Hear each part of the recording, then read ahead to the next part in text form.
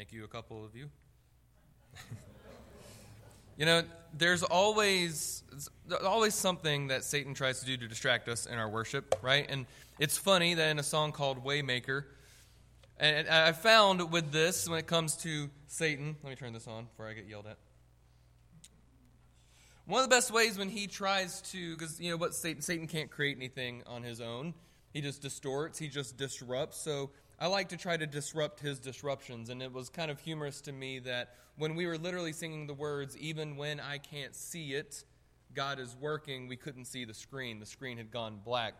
So nice try, Satan. I found that funny. Especially since we followed that song up by still singing the praises about how great our God is. Amen? There's nothing, if technology fails us, who cares? The church existed for years without technology. We can still sing without it. We can still praise him without it. God is still God no matter what. And that's a good thing. And it was a great thing for Moses. And it's a great thing for us. The title of this for Moses is called The Unremarkable. Because for so many of us, it's easy when we think of Moses, what comes to our mind? We think of who he becomes after this story. We think of Moses, staff in hand, standing before the Pharaoh. I think of the wonderful animated movie, The Prince of Egypt, right? That's how all of us, people my age, learned about Moses outside of church, right? I think of him throwing that staff down and becoming a snake. We think of him putting his staff in the ground and God parting the Red Sea. We think of Moses as this huge, powerful leader, but that's not the man we find in this story. Because, yes, he had a remarkable childhood, raised in the Egyptian palace, but this is 40 years after he escapes and flees from Israel. He's around 80 years old at this point when this story begins. How many of you, if you're old enough, are the exact same person you were 40 years ago? No one. I haven't even made it there yet. Praise God. But I definitely won't have been the same person I was as a newborn when I turned 40. And Moses at this point was a pretty unremarkable man. He wasn't a prince of Egypt anymore. He's a shepherd and a husband and a father, and that's it. And yet God's going to take him and do something incredible with him. I picture someone from my own family that I grew up with. I had a great uncle named Uncle Gene. I, growing up, only really ever saw Uncle Gene when it would be Christmas time and Christmas Eve, and that side of the family would all get together, and Uncle Gene would always come. And to me, growing up, he was always very unremarkable. He was one of the most soft-spoken men I'd ever met in my life. And one thing I did appreciate about Uncle Gene was he almost said nothing. And the very few times I'd see him, he would keep his mouth shut. He'd sit there and he'd listen, but the very few times you'd always perk up and listen because he was either going to say something incredibly wise or incredibly funny and sarcastic, which spoke to me. So I just thought that's the kind of man Uncle Gene was until my dad revealed to me what Uncle Gene did on his spare time. Uncle Gene, when he was alive, was one of the most widely known travelers and speakers in the AA group, especially there in North Carolina, and would travel all across the country. See, alcohol addiction had almost ruined his life, and God broke him free of that. And then my Uncle Gene, this man that I almost never heard speak, was always asked to go and stand in front of crowds of who knows how many people to share what God did in his life in freeing him from that addiction. And I remember just being like, I can't imagine that. This man that I almost never heard speak, when he got up in front of a group of people to do what God had called him to do, was suddenly able to do it. And that's who I think about with this story of Moses. Moses does have this very incredible encounter with God, speaking to him in the burning bush. And I want you to think about this. God calls Moses to something, and this is what we're going to talk about this morning. God calls Moses to an incredible calling on his life. And for all of us, especially if we're Christians, I'm sure all of us at some point want to say the same thing. God, what is it that you are calling me to do in my life? But let me caution all of us, be careful when you ask that question. Because you might be surprised with what God tells you. He might call you to something that is a little different or a little more challenging than you're expecting. I find this humorous when I was preparing for this. We very recently, earlier this year, went over talking about spiritual gifts in gospel groups and talking about with our small groups, with the youth group, learning what our spiritual gifts are and things God has made us good at to go and use for His glory. And He does. But here's the fun part about God. He loves to take us and make us realize things that we're good at and then say, cool, do something different. And I love that because then he makes us have to rely on him. So it brings about a natural question for us. And the question is this: how can we obey God's difficult callings on our lives? Because I promise you at some point, God's going to call you to do something you don't feel ready for. No, it's not going to be the same thing God called Moses to. It might not be full-time vocational ministry. It might not be being a missionary for his gospel. But at some point, he's going to call you to do something that's going to be difficult. So how in the world can we actually do that? How do we obey God in those moments? Well, here's the point I want us to be thinking about as we move throughout this sermon. It's this: we can obey God's calling when we surrender ourselves to him. We're going to see Moses struggle with this. We're going to see and think about our own lives, and I can guarantee you, if you pay attention, you'll identify with Moses a lot in this passage.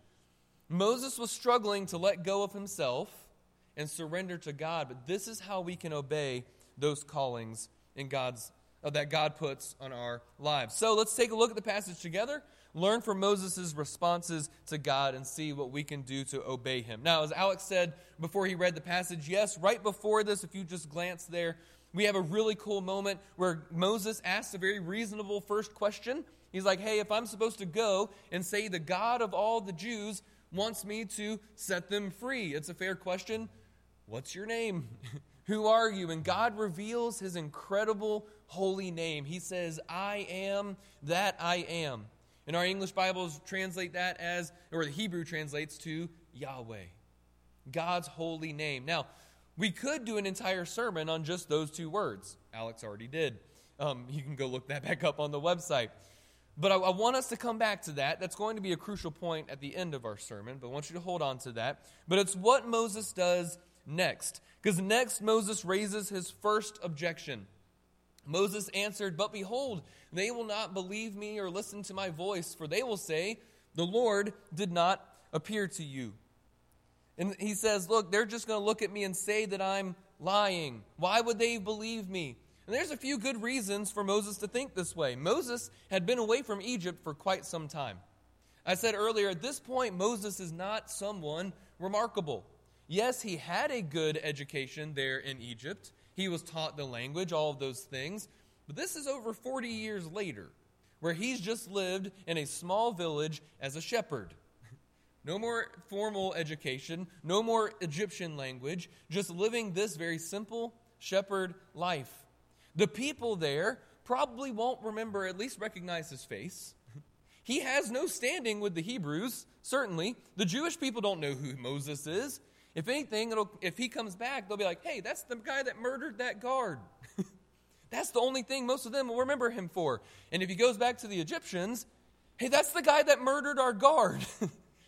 And so Moses has a lot of reasons to feel insecure here. He's thinking, God, who am I to be someone, to be your leader of the people, to come in and say and demand, first off, to tell the Israelites, hey, God wants me to be the leader. And then for the Egyptians, hey, I want my people back. God said, get rid of all of your slaves. He wants his people back. Moses says, who am I to do that? Not only that, are they even going to believe my story? Okay, Moses, let's say you're right. Who told you that? Well, the God of the Jews, his name is Yahweh, and he spoke to me in a bush that was on fire, but the bush wasn't burning up. It was just on fire. Okay, crazy person, you can leave now. See, Moses had some reasons to doubt himself with this. But Moses needed to understand something that all of us need to understand. We all have different doubts and insecurities about who we are. And any pastor you can ask has asked the question that I always go back to that old Casting Crowns song, Who Am I? Right? Y'all remember that song? It was a long time ago. Man, it makes me feel old. But anyway, would I ask myself, who am I to stand before you today to share God's word with you? Who am I to be just an under-shepherd of God's people, to think that I have any right to stand and preach God's word to you? We ask ourselves that every time we come before this pulpit, don't we? And it's a humble calling. And some of you might be thinking, God, if you've called me to do something for your kingdom, who am I? But this is a lesson that Moses had to learn. And it is this, that obeying God means looking past our insecurities. And then what you have in your notes, I do apologize for this. That was an unfinished version of my document, so I apologize. Add the last words there. Obeying God means looking past our insecurities and looking to God. We can get real caught up when we look at our own personal insecurities and our doubts. Again, I can promise this, that's a struggle every pastor has every single week and every single Sunday morning when we get up here. If we sound confident, cool, that's on accident. Or that's only from God, because we all have insecurities. Moses said, who am I to actually do this? Are they going to listen to me? So God gives him a great reminder. What does God do? He says, Moses, stop thinking about you. Because, you're just a shepherd, and that's why I chose you. But if they don't trust you, show them who they can trust. Show them what I can do, not what Moses can do. If Jordan can get up and speak a good sermon, it's nothing because of Jordan, it's because of God. The fact that my Uncle Gene could get up as quiet and soft-spoken as he was and point so many people to freedom from addiction was nothing to do with Uncle Gene, but everything to do with what God did through him. God said, Moses, let me show you something cool. You see that staff in your hand? You just use that for sheep. Let me show you what I can do with it. Put it on the ground and it becomes a snake. And I love Moses here. He's talking to God. He's seeing a miraculous burning bush happen. As soon as he sees a snake, he does what any sensible person does, and he hides. He's like, oh no, even though God was like, I'm doing this. And God says, no. Grab the snake by the tail, which you're not supposed to do, right? And he does. And then he says, Moses, do something else. Put your hand inside of your cloak. And when he pulls it out, it's so diseased and leprous that his hand looks as white as snow. That would have been terrifying for Moses in that moment. And God says, don't worry, put it back in. Pull it back out and it's safe. Moses, if you want people to trust me or trust what you're saying, don't rely on what they're going to think of you in the first place. And Christian, if you're worried about your own insecurities, your own doubts, it's not about you. Because at the end of the day, some of you, especially if you're new, might not know enough about me anyway. And maybe I can't convince you by Jordan's abilities and by Jordan's past, so let me tell you what my God has done in the past. I can show you what God has done in His Word through the lives of countless saints, and I can show you the miracles that He's performed in my lives and the lives of so many others. It's not about my doubts or my insecurities. It's all about what God can do for us. Let us keep our focus on who God is, not our own insecurities and our own doubts. But sadly, Moses still wasn't ready to obey, and so he raised another question. He says this, it'll be up on the screen again. But Moses said to the Lord, "Oh, my Lord, I am not eloquent, either in the past or since you have spoken to your servant, but I am slow of speech and of tongue." No one quite knows exactly what was wrong with Moses here. The literal Hebrew says that he was heavy or dull of mouth. That's what it says. The different scholars have come up with different ideas for what this might be. The Greek translation of the Old Testament, called the Septuagint, translated that as a stutter. So a lot of people think that Moses may have had a stutter. Very well could have been. Some people think it was just he was scared of speaking in front of a ton of people. He's not a good public speaker. Many of us aren't. That could have been it. Some people say maybe it was because he was worried that he no longer knew the Egyptian language. If he's going to stand up before Pharaoh and speak to Pharaoh about letting the people go, he's going to need a command of that language. Whatever it was, though, here was the problem. He looks at God and says essentially this: I can't do this because I am unable to. It moves away from insecurities and doubts and moves into his inabilities. It's not, hey, I don't think I can do this. It's now, I can't do this. God, you've chosen someone who is not equipped for this.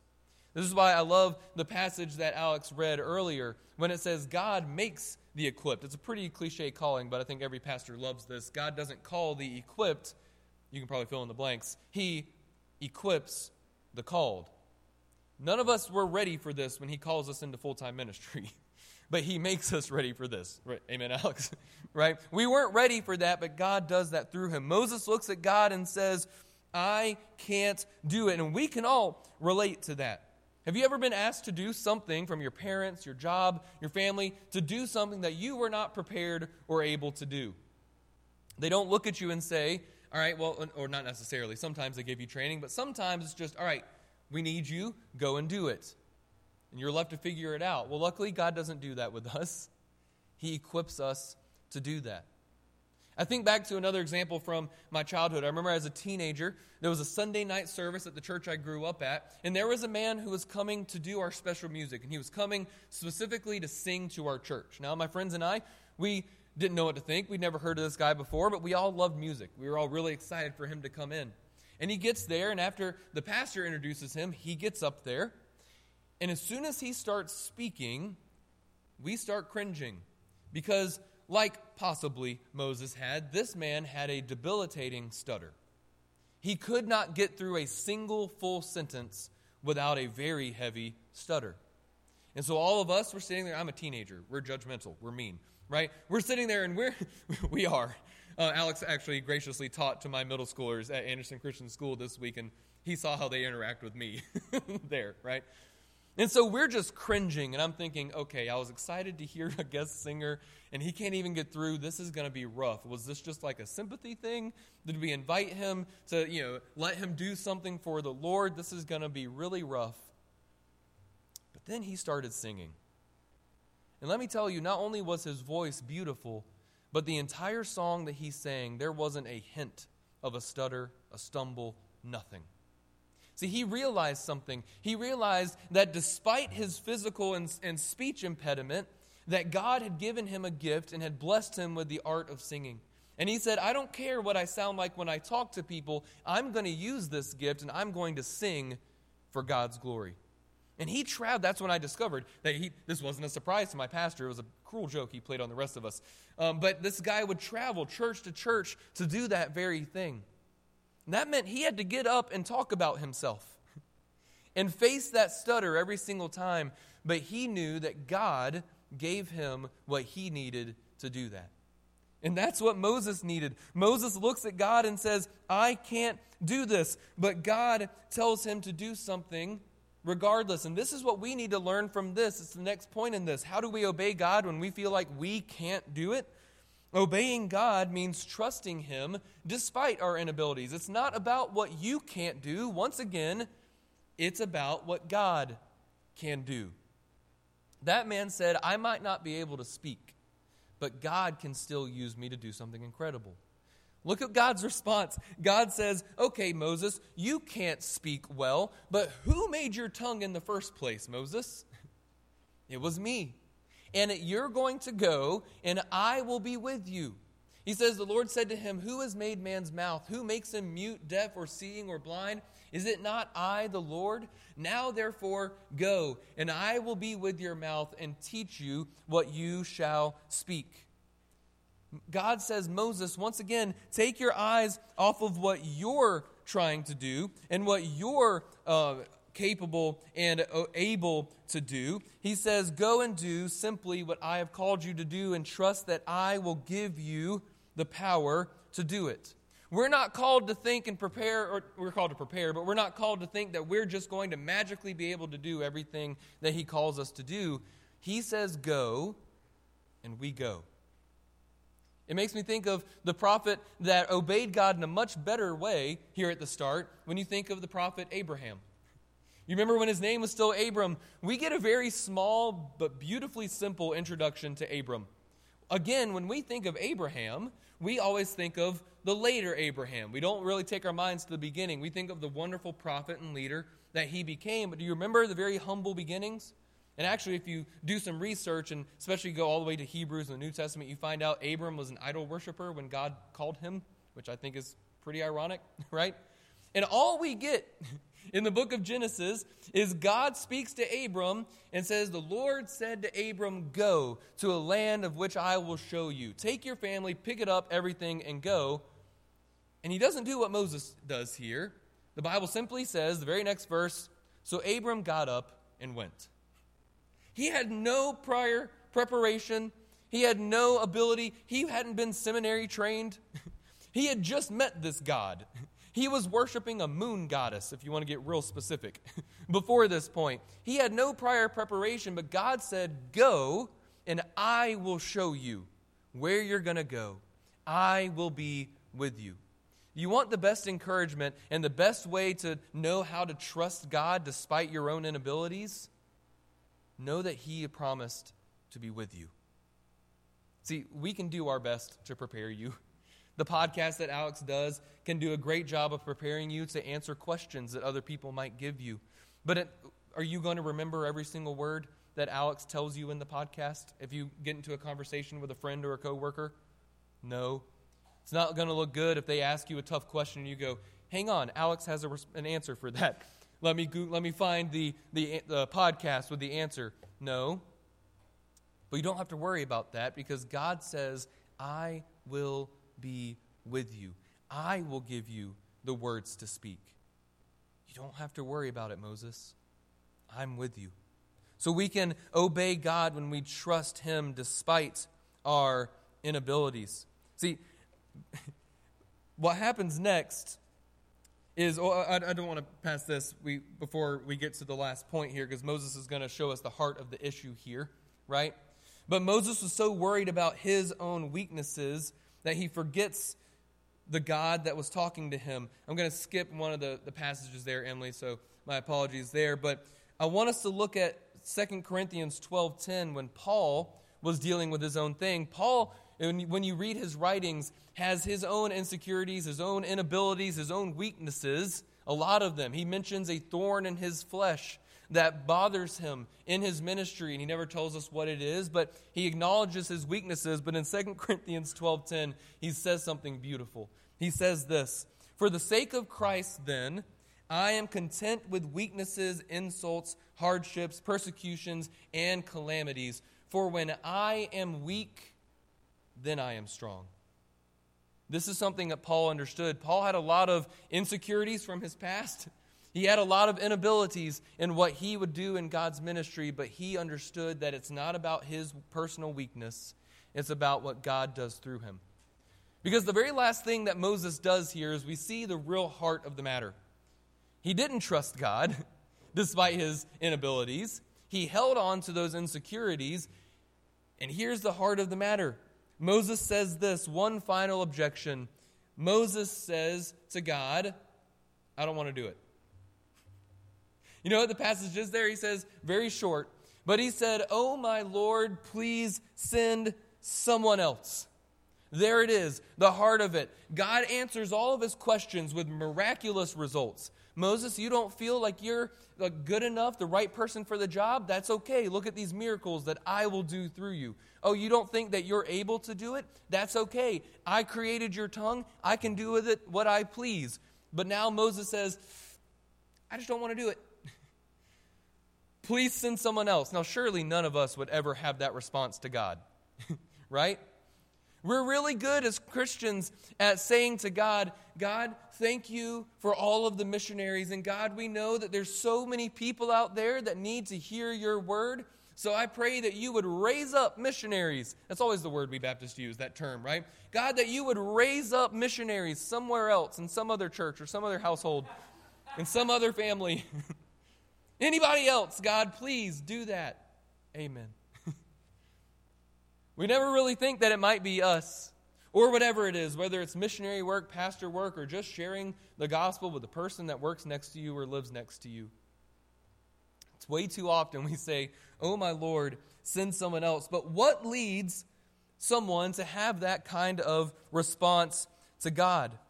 See, Moses keeps looking at God and he's making all these excuses. God's clearly giving him a call. And Moses makes excuse after excuse. God keeps giving him answers. Moses gives him an excuse. But at some point, we have to stop making excuses and start obeying. Because we can make excuses for days, but our excuses don't excuse us from obeying God's call. I didn't write that. Sounds really good, though. But our excuses do not excuse us from obeying God's call. See, all of us have been called to do something. If you are a Christian, then you told God that you surrendered your life to Him, that you were committing yourself to Him on that day. I got saved at a young age. I was 7 years old when I got saved. And on that Sunday night, I committed my life to God. As a young child, I said to Him, no matter what you have for me, I will do it. And you want to know how we avoid Moses' mistake here? It's the last point here. Is that obeying God means following through with our commitments. Moses here needed to follow through with what God was doing, and he just simply didn't want to. And see, there's something really amazing that I had actually never discovered through my myriad of times of reading through and teaching this story. And I remember sharing it with Alex. I ran into his office, and I was like, Alex, I found a thing, and it's really cool. And I think it gives us a really good glimpse into Moses' mindset of why he could keep making these objections to God despite physically talking to God. And I think it can give us a glimpse into our own mindsets. Do something with me here. Look in your Bibles again at this passage. And I want you to look at verses 10 and then verses 13 and 14. I want you to physically look on those pages here. Verses 10 and then verses 13 through 14. If you've never noticed this before, it's pretty cool. Look at the way the word Lord is written. Verse 10 says, but Moses said to the Lord, O my Lord, I am not eloquent, either in the past or since you have spoken to your servant, but I am slow of speech and of tongue. Then go to verses 13 and 14. Verse 13 says this. I'm putting Emily through her paces back there. Verse 13 says this, but he said, O my Lord, please send someone else. And the next verse says, in verse 14, then the anger of the Lord was kindled against Moses. Do you notice something different about the way the word Lord is written there? Anybody? You can actually answer back. I'm a teacher of middle schoolers. Does anybody notice how it's written, how it's different? Sometimes it does say the Lord, but especially before the Lord, sometimes all the letters are capitalized in the word Lord. And other times they're not. See, our English translations do something really cool with this to teach us something and show us something special. Don't forget, I said we were going to come back to this. At the very beginning, Moses asks God, what is your name? And God says, my name is I am. The Hebrew word for that name is Yahweh. And that, whenever our English translations, there's reasons for this. Alex, do a podcast later. But when they do this, when they're writing Yahweh, they use the word Lord in all caps. Right? So whenever you see that, L-O-R-D in all caps, that's Yahweh. But whenever there's the lowercase, the Lord, the L might be capital, but the rest is lowercase, that's a different word. It's a more generic name or title for God, and that word is Adonai. The thing is, that word could also be used in a lowercase L, like whenever you see a lot of prophets talking to kings, even if they were pagan kings, they would say, oh my Lord. They're not calling them God. That's a term for like a master, someone that's above them, and they would use that term. So the all caps Lord is a much more significant thing. And don't miss here that Moses had just heard that name. And he'd even said it himself. Hey, if I'm going to tell them that Yahweh has sent me, they're not going to believe me. But notice what Moses does in his objections. In verse 10, how does he write it? O my Lord, I am not eloquent. Which one does he use? Adonai. When he says, send someone else, he says, oh my Lord, Adonai, just send someone else. This whole time, Moses knows God's holy name of Yahweh, but when he keeps making his excuses and eventually his objection, he leaves that name behind. And he's using a lesser version of that name, because this is what Moses and what all of us need to remember. Moses was talking to the great I am. And I love that that's the name that God gives himself, because put yourselves in Moses' shoes. Every objection we make to God, God, my past makes me too insecure. I'm not good enough. God, I can't do it. I am not smart enough. I can't do public speaking. I can't remember all the things the Bible says. I can't do these things. God, Send someone, anyone else than me. I can't go and fulfill this calling. So what does God remind Moses? And what did Moses forget every time he said God's name during these objections? God says, you know what, Moses? That's okay. You can't, but I am. Your past makes you feel insecure. You're not good enough. I know. I am. Moses, you're not equipped to do it. You can't speak well enough. You don't feel equipped to do this. That's okay. I am. And Moses, you're saying you want me to send someone else. Just remember that the I am is with you. And Christian, if you have felt that calling that God has placed on your life and you've been making these same objections, these same excuses to God, don't make the same mistake. Don't make a lesser version of God in your mind be the one that you're talking to.